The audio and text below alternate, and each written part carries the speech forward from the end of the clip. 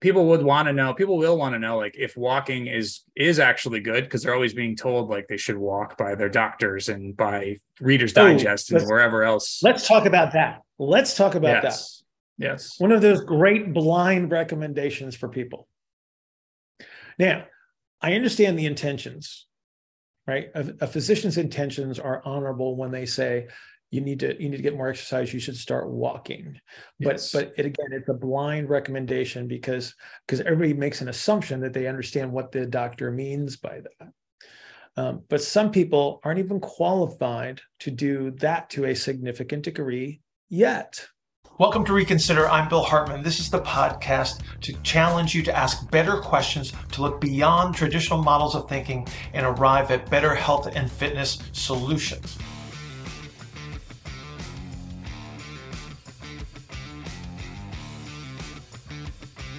All right. Hey, Chris. Hey. What are we talking about today? I was thinking of like doing the whole the famous YouTube influencer way to like introduce, where you like you use your hands and you're like really animated and you do stuff like this when you talk. Yeah. Walking. What's the deal with walking?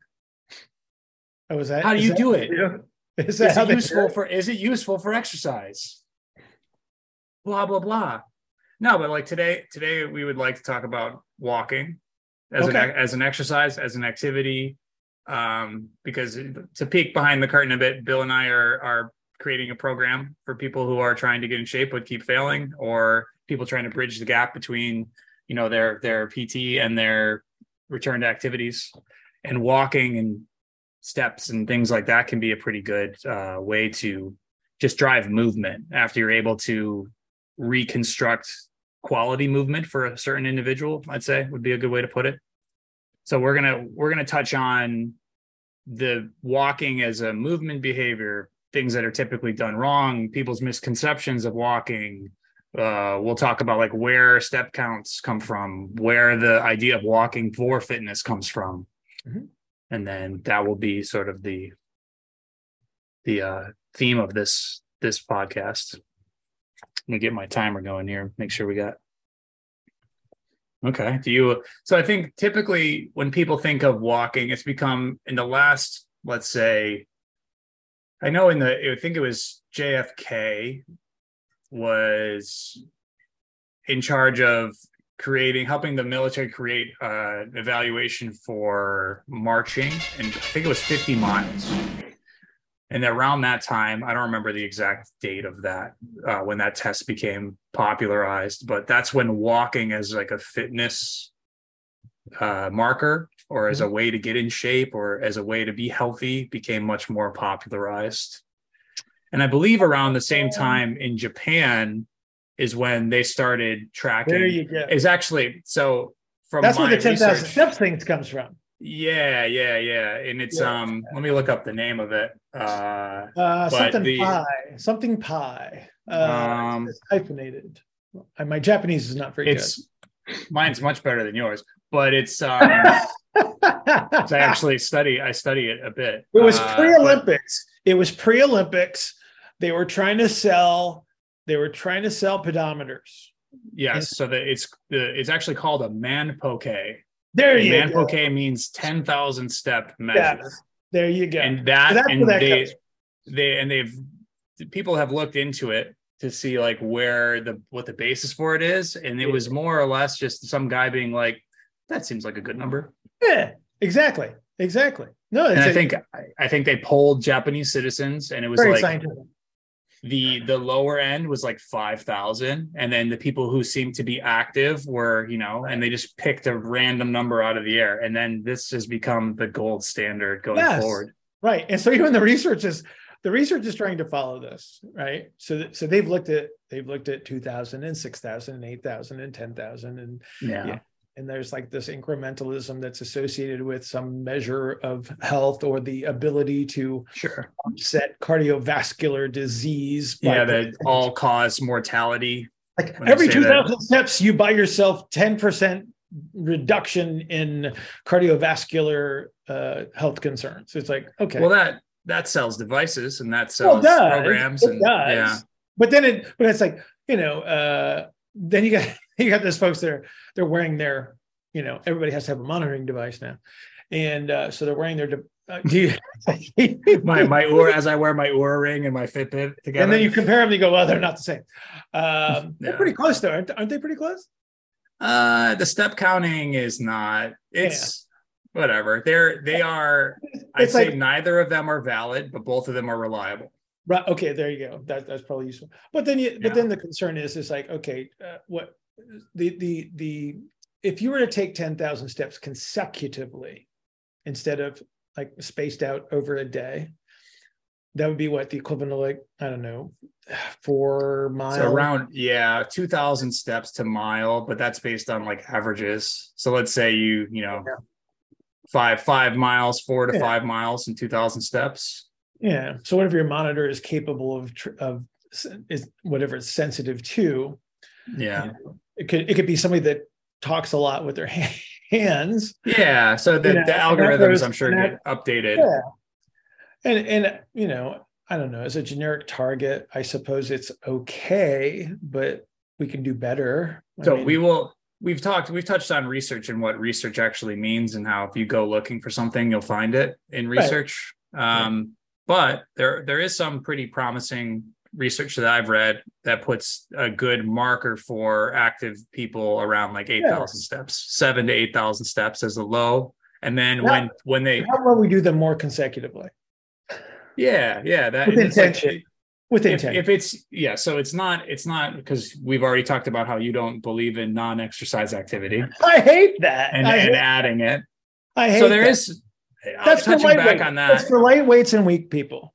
You'll have to tune into previous episodes to hear us talk more about NEAT. But we can touch on it a little bit now. So there are people that tend to be fidgety, and they do a lot more like standing up, shaking their legs, scratching their fingernails, stuff like that. They tend to burn more calories. They have a higher basal metabolic rate. But when you think about that, it's like, well, duh. Yes. But that's see, that behavior is a byproduct of anxiety and personality and such, right? Yeah. Gastrointestinal distress. It's not with great intention or as a byproduct of vigorous work. So if you could go back and you can look at, I believe they were looking at dock workers at one point, and they were showing like their risk of cardiovascular incident was much lower than their sedentary counterparts. And it's not that they sought out in intentional exercise. It was that their work demanded such physicality, and so that was not intentional per se to become healthier. It was intentional because that's what they did for a living. And so there's a certain element of continuous activity. There's certain periods of intensive intermittent activity that are obviously beneficial. And so just randomly talking about like if you took 10,000 casual steps periodic, like spaced out over a day versus 10,000 consecutively, I would hazard to guess that we're going to have a significant difference in the benefits. Sure. It's more about, I believe the step counting thing is good from a behavioral perspective because it's more about making you perceive yourself as an active person. And it sort of gamifies it in a way. Or what? Or it's an attempt to pat yourself on the back and saying, well, I did this for my health. When you could have just quit drinking, stop eating so many cheeseburgers and bacon, maybe eat a vegetable every now and then and do some intentional exercise. It's like, come on. It's like, okay, maybe this is your initiation into the world of activity. Great. If that's your starter kit, I'm happy for you, but I want you to do more. And don't be satisfied with that as your substitution for what you really need. Sure. So, okay? I think it can definitely be something that's a catalyst for that because of what's happened. Because when you're talking about the intentionality, I think that's a word, right? The intentionality of the exercise you're performing and you going out knowing that I'm walking this route, it's going to take me about this long, I'm going to feel this way, and then you do it, that creates a really big feedback loop of dopamine. Right. Which will be something that will be the fuel for a continued behavior and motivation to do said behavior over and over again. And walking is just such a great tool for that, just for in the just in the way that it allows you to do something continuous, like kind of like get into more of like a flow state, if you want to call it that, like thinking about well, like now we're talking about a whole different aspect of the benefits of this. So. Yeah, because I also want to talk about like famous minds throughout history who have walked. Aristotle, Socrates, they used to have like walking lectures. Every Benjamin writer. Franklin, Da Vinci went for walks. Da Vinci actually invented a pedometer. Of course he did.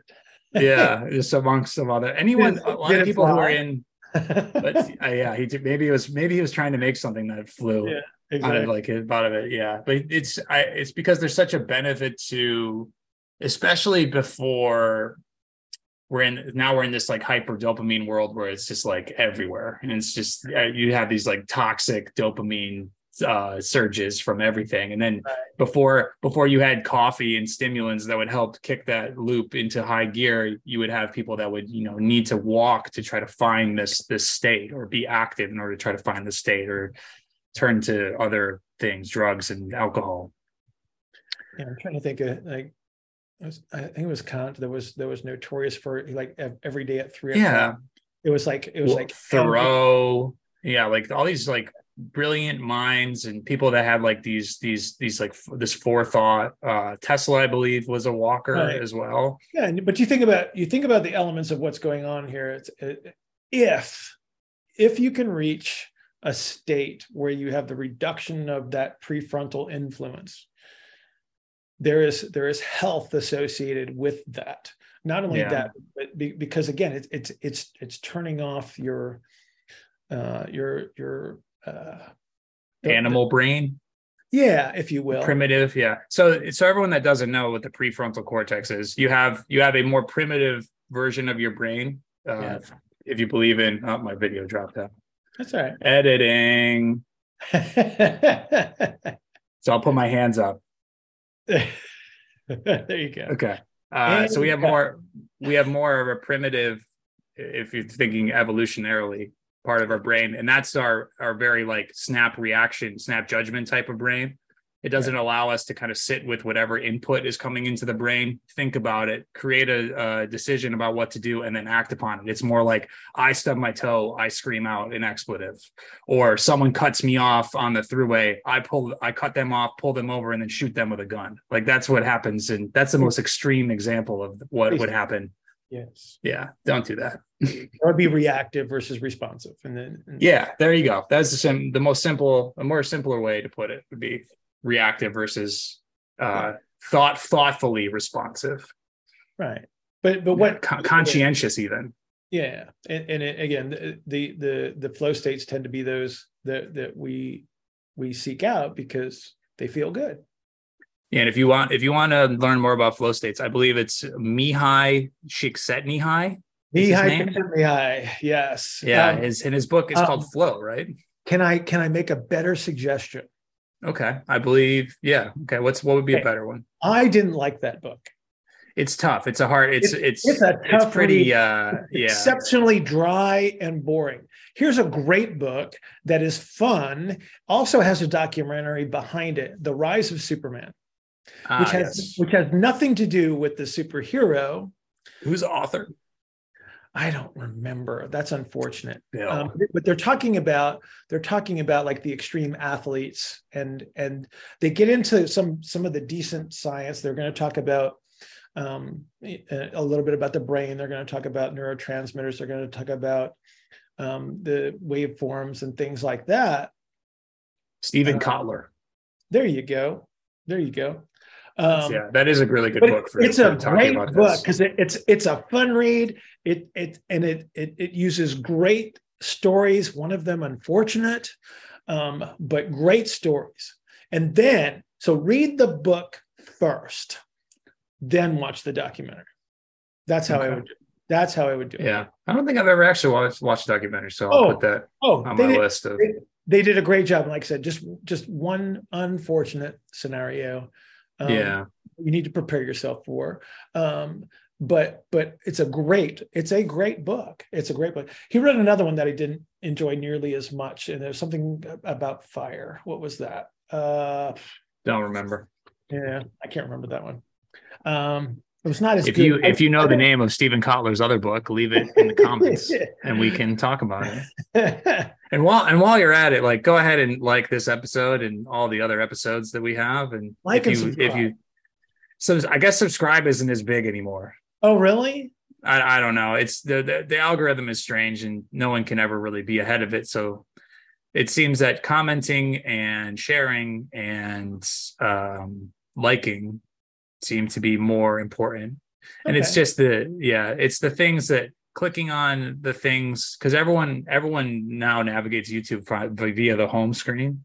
I guess no one actually goes to their subscriptions anymore. Because there's that little button on the side that says subscriptions, but no one ever presses it. They just go by, because the home screen algorithm seems to be really smart and it'll send you the right way. Gotcha. Based on the things that you're watching and the associated things. So, like, share, comment. Okay. All those things are helpful. Plus, Bill and I are in the comment section talking with you all. So there you go. Please jump in there. So far we've talked a little bit about where walking for fitness comes from. Yep. We talked about the 10,000 steps, how that is just like an arbitrary thing, which is pretty funny. But the research that has come from that idea is sort of promising. But it lends itself. It's like, come on. It lends itself just to being, if you're more active, cultures seem healthier. It's like, well, let's throw another obvious statement out there. Yeah. So then we talked about that. We talked a little bit about the benefits of walking from like a mental state and flow state and dopamine and creativity and thought and being able. Yeah, exactly. Like give yourself walking meditation, right? Sure. Like here's the hard thing. Here's the hard thing for most people at this point, because of the constant demand for input, is try to go for a walk, like a legit walk, without media, right? Nothing in your face, nothing in your ears, right? And just get in your head, right? It's tough at first. It's very difficult. This is one of the reasons why most people don't like meditation, is because it's exceptionally difficult. But the idea is that you do get used to being in your own head, and you do learn to self-regulate. And so there's a lot of benefits, more benefits to that than listening to your favorite podcast like this one as you go for your walk. But so do this. Listen to this as you go for your first walk of the day, second walk of the day, turn everything off. Right. There you go. That's good. Yeah. It's like if you think of the stream of consciousness that everyone has as just like a fire hose, then you can develop your ability to modulate the flow of the fire hose by being able to do things like these continuous and these activities that allow you to, find a rhythm almost. It's almost like you finding a rhythm, and then you having the time and the space, because when you're outside, especially, like your surroundings, your peripersonal space is expanded, and Absolutely. The space above you is almost limitless. So that actually increases your mind's ability to be open. Right. And then, and there's a lot of evidence as to where you can walk that is of greater benefit. This is like literally just an exposure to nature reduces the sympathetic output from the nervous system. So again, lowers your stress levels just by the exposure, just by being out there. And sympathetic nervous system being your fight or flight. The one that gets you all cranked up, basically. Yeah. So again, multiple benefits here. Yeah. Like I can't. Let me give you my personal experience. I walk almost every day. In fact, I walked 2 miles before this call today. Yeah, and I get a lot of non-exercise steps because I'm taking care of my son all day. But that's exercise. It is crazy exercise. And then I take him on usually an hour walk every day. So I get, close to 10,000 steps in a day, but that's really not my goal. It's just a matter of, it's a consequence of everything that's happening in my life. I don't want to get too into the brain stuff and the other things that aren't as tangible, because I want to help people to know, like, people will want to know, like, if walking is actually good, because they're always being told like they should walk by their doctors and by Reader's Digest and wherever else. Let's talk about that. That. Yes. One of those great blind recommendations for people. Now, I understand the intentions, right? A physician's intentions are honorable when they say you need to get more exercise, you should start walking. Yes. But again, it's a blind recommendation because everybody makes an assumption that they understand what the doctor means by that. But some people aren't even qualified to do that to a significant degree yet. Right. So it would be good to think about this from a couple of mental models using, like, in business and in sports and a lot of realms, you hear like key performance indicators. Right. It's like, what are the qualifiers for you being able to walk well? And then also, asking it again is just asking the questions that aren't being asked, and understanding that blind recommendations are recommendations that are given without context. And that's probably the most important part that's missing from a blind recommendation is the extra question, or 5 questions or 6, whatever it takes in order for you to develop context to boil it down to its most fundamental, important parts. Right. First and foremost, pain. And it's often recommended. So especially for people that will go to the doctor and complain about lower back pain, for instance. Yeah. They will often get the recommendation that, you need to walk more, without the concern as to the mechanical element that might be emphasized to a significant degree as you're walking. Sure. So those folks that actually use their spine to push down into the ground. So there's certain postural adaptations and orientations of, say, your pelvis or your limbs, that when you do push into the ground, even though it seems like you've been doing this all your life, you are now doing it ineffectively from an orthopedic health standpoint.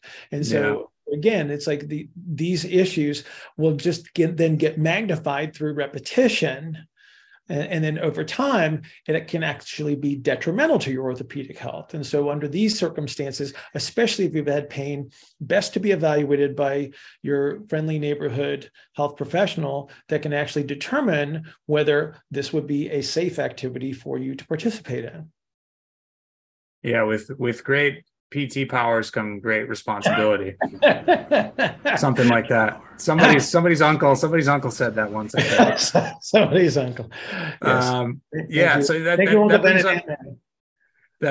brings up a really good point about, because it's interesting, because there are indeed some cases where if you sit a lot, so like I'll give a personal example. When I moved to Florida during the pandemic, I was doing a lot more sitting than I was used to doing. So I used to be training people on a weight room floor all day, standing, walking. Went from 10 hours of walking around training people to 10 hours of sitting in a chair, and my back started to bother me. And one of the things that actually helped was getting up and going for walks. But that doesn't mean that you could take that information, like many doctors are taking it, and say, well, you should walk because if you sit too much, you should just go walk. But there could be another reason why your back hurts. And like what you were mentioning, if that has to do with the mechanics of how you move, and walking is basically like the pure display of how a human being was evolved to move. That and like running, basically, and crawling, probably, if you want to step it back a step. But yeah, thinking about it from that perspective, and people also saying things like, "What I've been walking my whole life." Is there actually a proper way to walk? What are the common things that people do wrong? I think we should talk about those things. Well, okay, so your ability to walk is dependent on your ability to actually produce a turn. Okay, because that's what walking is. So it's turning from one side. So if we were to look at what we call the center of gravity. So if we take your body, its densest area of pressure into the ground would be your center of gravity. Your center of gravity actually rotates from side to side as you're walking. It appears that we're walking in a straight line. We sense that we're walking in a straight line. Our eyes kind of contribute to a great deal of that. But we have a center of gravity that has to be able to rotate. So you have to actually be able to get from one side of your body to the other. And some people just really aren't good at that. It could be activities that they've chosen to do. It could be just the fact that they are less physically active. There's certain elements that influence the way that you breathe that will become a limiting factor in your ability to walk efficiently. It doesn't mean that you can't walk. It just means that you don't do it efficiently. And then to superimpose mileage on top of that, you could actually be increasing mechanical loads on structure, producing tensions and pressures that eventually become problematic. So it might not be right away. But this is why it's not a problem until it's a problem. Exactly. It's like, here's the story. It's like, my back never hurt until it started to hurt. Yes, that is correct. But up until that point, there were these gradual mini changes that were occurring over time that became additive or increased in magnitude. And then eventually you cross a threshold of awareness. And then that's when things start to feel bad. And again, it's the problem is like, you don't know which person you are.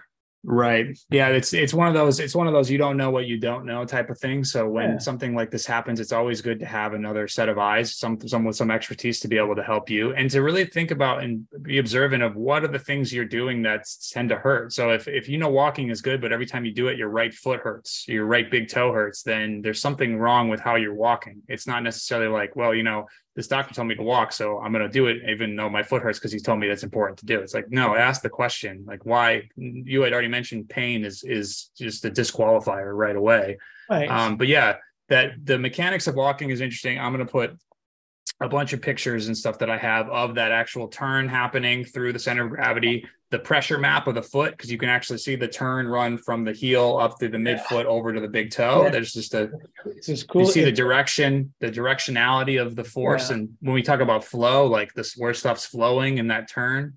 Yeah. There's a couple dirty little secrets that are probably hiding in your closet. If you look at a pair of shoes that you've worn a great deal, and you look at the backside of the shoe and you look at the outside edge of the heel, if it looks like it got sawed off on the outside edge, you're spending way too much time on the outside of your foot. The outside of your foot is not where you push hardest into the ground. You actually push the entire foot, which where you should. Correct. The inside part of your foot is where, like when you're pushing as hard as you can into the ground as you're walking, that's where that pressure has to go. If you're spending too much time on the outside edge, now you're going to predispose yourself to the inability to move from side to side. And so now you don't have that cool little shift of your center of gravity, which means that you're going to be what we would call somebody who compensates. And you compensate for that lack of movement, but you're going to do it somewhere else in your body. So you're going to make something else that shouldn't do something as a substitution. And that's where the problems arise. One of the more funnier, I'll find a video of some like big jacked guy trying to walk through a room and fit through a door where they just kind of waddle back and forth. But, when you think about compensation, if you add enough stress in a gravity field and you move enough and you give it enough time, the body is always going to choose the path of least resistance based on the imposition of whatever demands you're putting on top of it. So if the bodybuilding example, if I squeeze my body so hard with my muscles from front to back, I eventually lose that ability to turn. Correct. So my walking becomes less of this flowing turning and more of this waddle. Like if I took my cell phone and tried to walk it on top of a desk. Yeah, we call those refrigerator turns. Because if you ever try to push the refrigerator out of that corner that they always jam it into, it's like you got to move one side, then the other side, but there's no turn. It's just a big block. Well, I was thinking about this the other day, like that analogy is slowly going to die because everyone rents now. So it's like, when does anyone buy or move a fridge anymore? It's like if they need it, they just get their landlord to buy a new one and install it. So think some key things to think about that I usually end up talking to people about when we go over walking, because it's something I always talk about with people, because it's important to realize that if you're a trainer or a therapist, or you're working with a trainer or a therapist, you're only with them maybe 2-3 hours a week if you're lucky. And then the rest of that time you have to mess yourself up. And, humbly, you're going to have to come about it with some humility to know that like, it's actually your fault why you hurt. And because of the things that you're doing, the way that you are doing is creating this sort of issue. It's not anyone else doing this to you. But that, if you're having help and you're just trying to recapture these important aspects of walking, feeling your heels hitting the ground and rolling through. Your foot has 3 rockers that you would call them, with the heel, the ankle, and the toe, so that it's kind of like a wave and it sort of flows.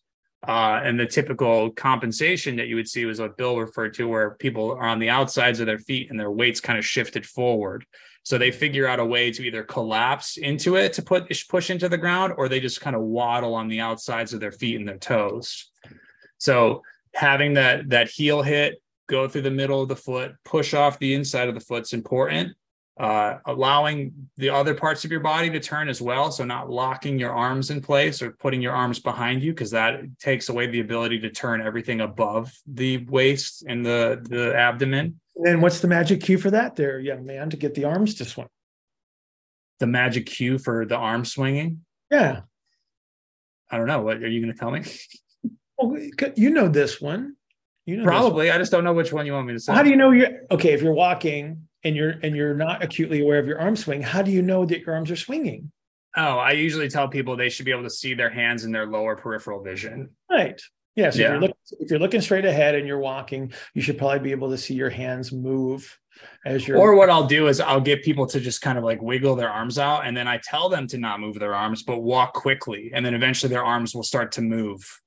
If they're just letting their arms be loose like noodles, eventually their arms will start, because that wave goes from the foot, that wave that goes turning back and forth will go from the feet up through the body. And then if the arms are not pinned to your sides like you're used to when you're holding 2 newspapers under there, then the noodle arms are just kind of marching around. They still make newspaper magazines, Kindle. I think my 89-year-old mother still gets the Sunday newspaper. Yeah, what a novelty that is, right? It's like when you see a phone, but you see a phone booth, you see a rotary phone. Oh my. Yeah, it's it keeps. What year is this? Yeah. No. What day is it? What year is it?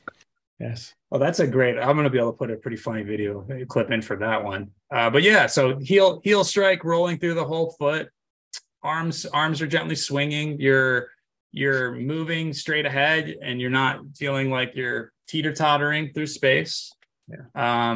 Another one I go ahead. You go. Well, the last one I wanted to say is just the height that people need to try to maintain through their body, and not like staring at their feet and slouching too much. And it's not this like hyper posture response. It's just looking. I tell people to look over a fence that's in front of you and kind of keep looking over the fence. Aim high. With your vision. Like stare at the top of the horizon and just kind of keep your head on the clouds. Yeah. So like if you drive a car, you don't stare at the front end of the car and to the road, you look out where you're headed. So think about the same concept. So just aim high. Yeah. Yeah. Was there something else was that what you wanted to add, or did you got something else? Well, yeah. Okay. So we're giving cues on like how to walk more effectively. Yeah. Yeah. Common mistakes too, I think would be helpful. Don't drive yourself crazy. Don't turn walking into a thinking process. Okay. Happy medium. Periodically check yourself. Right. Don't go out and then try to drive yourself mad by maintaining these cues, thinking that you're going to do them perfectly every time, because you're not. Sure. Okay? The idea is to periodically be able to capture these concepts.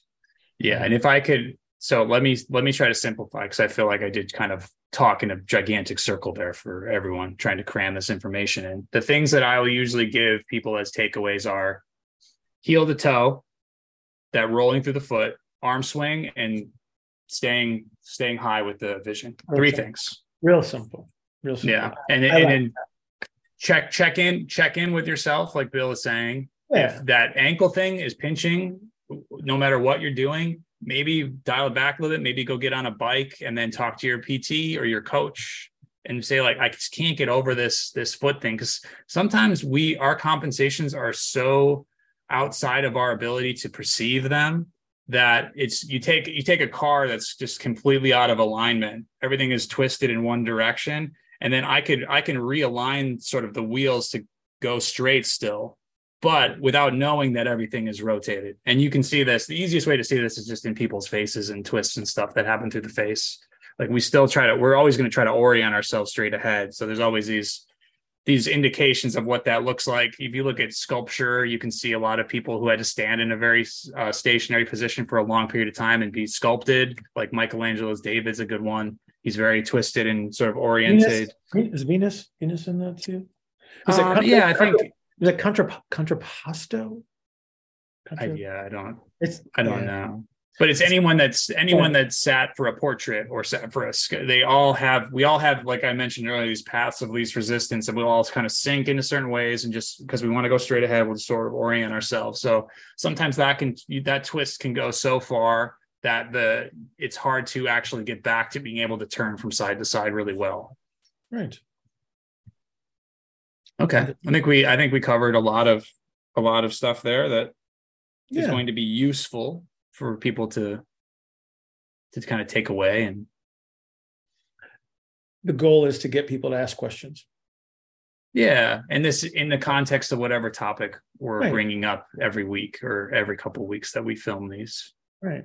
Thus, congratulations to you if you've made it to the end of the video. The statistics and analytics would tell us that there are not many of you remaining. So if you are, post your favorite comic book sidekick in the comments, and we will talk about that. Ooh. Reconsider is sponsored by Substance Nutrition. Go to substancenutrition.com. Get your Neuro Coffee, better brain, and Synthesis, better protein, better body. Enter the coupon code RECON, RECON, and get free shipping on all of your orders.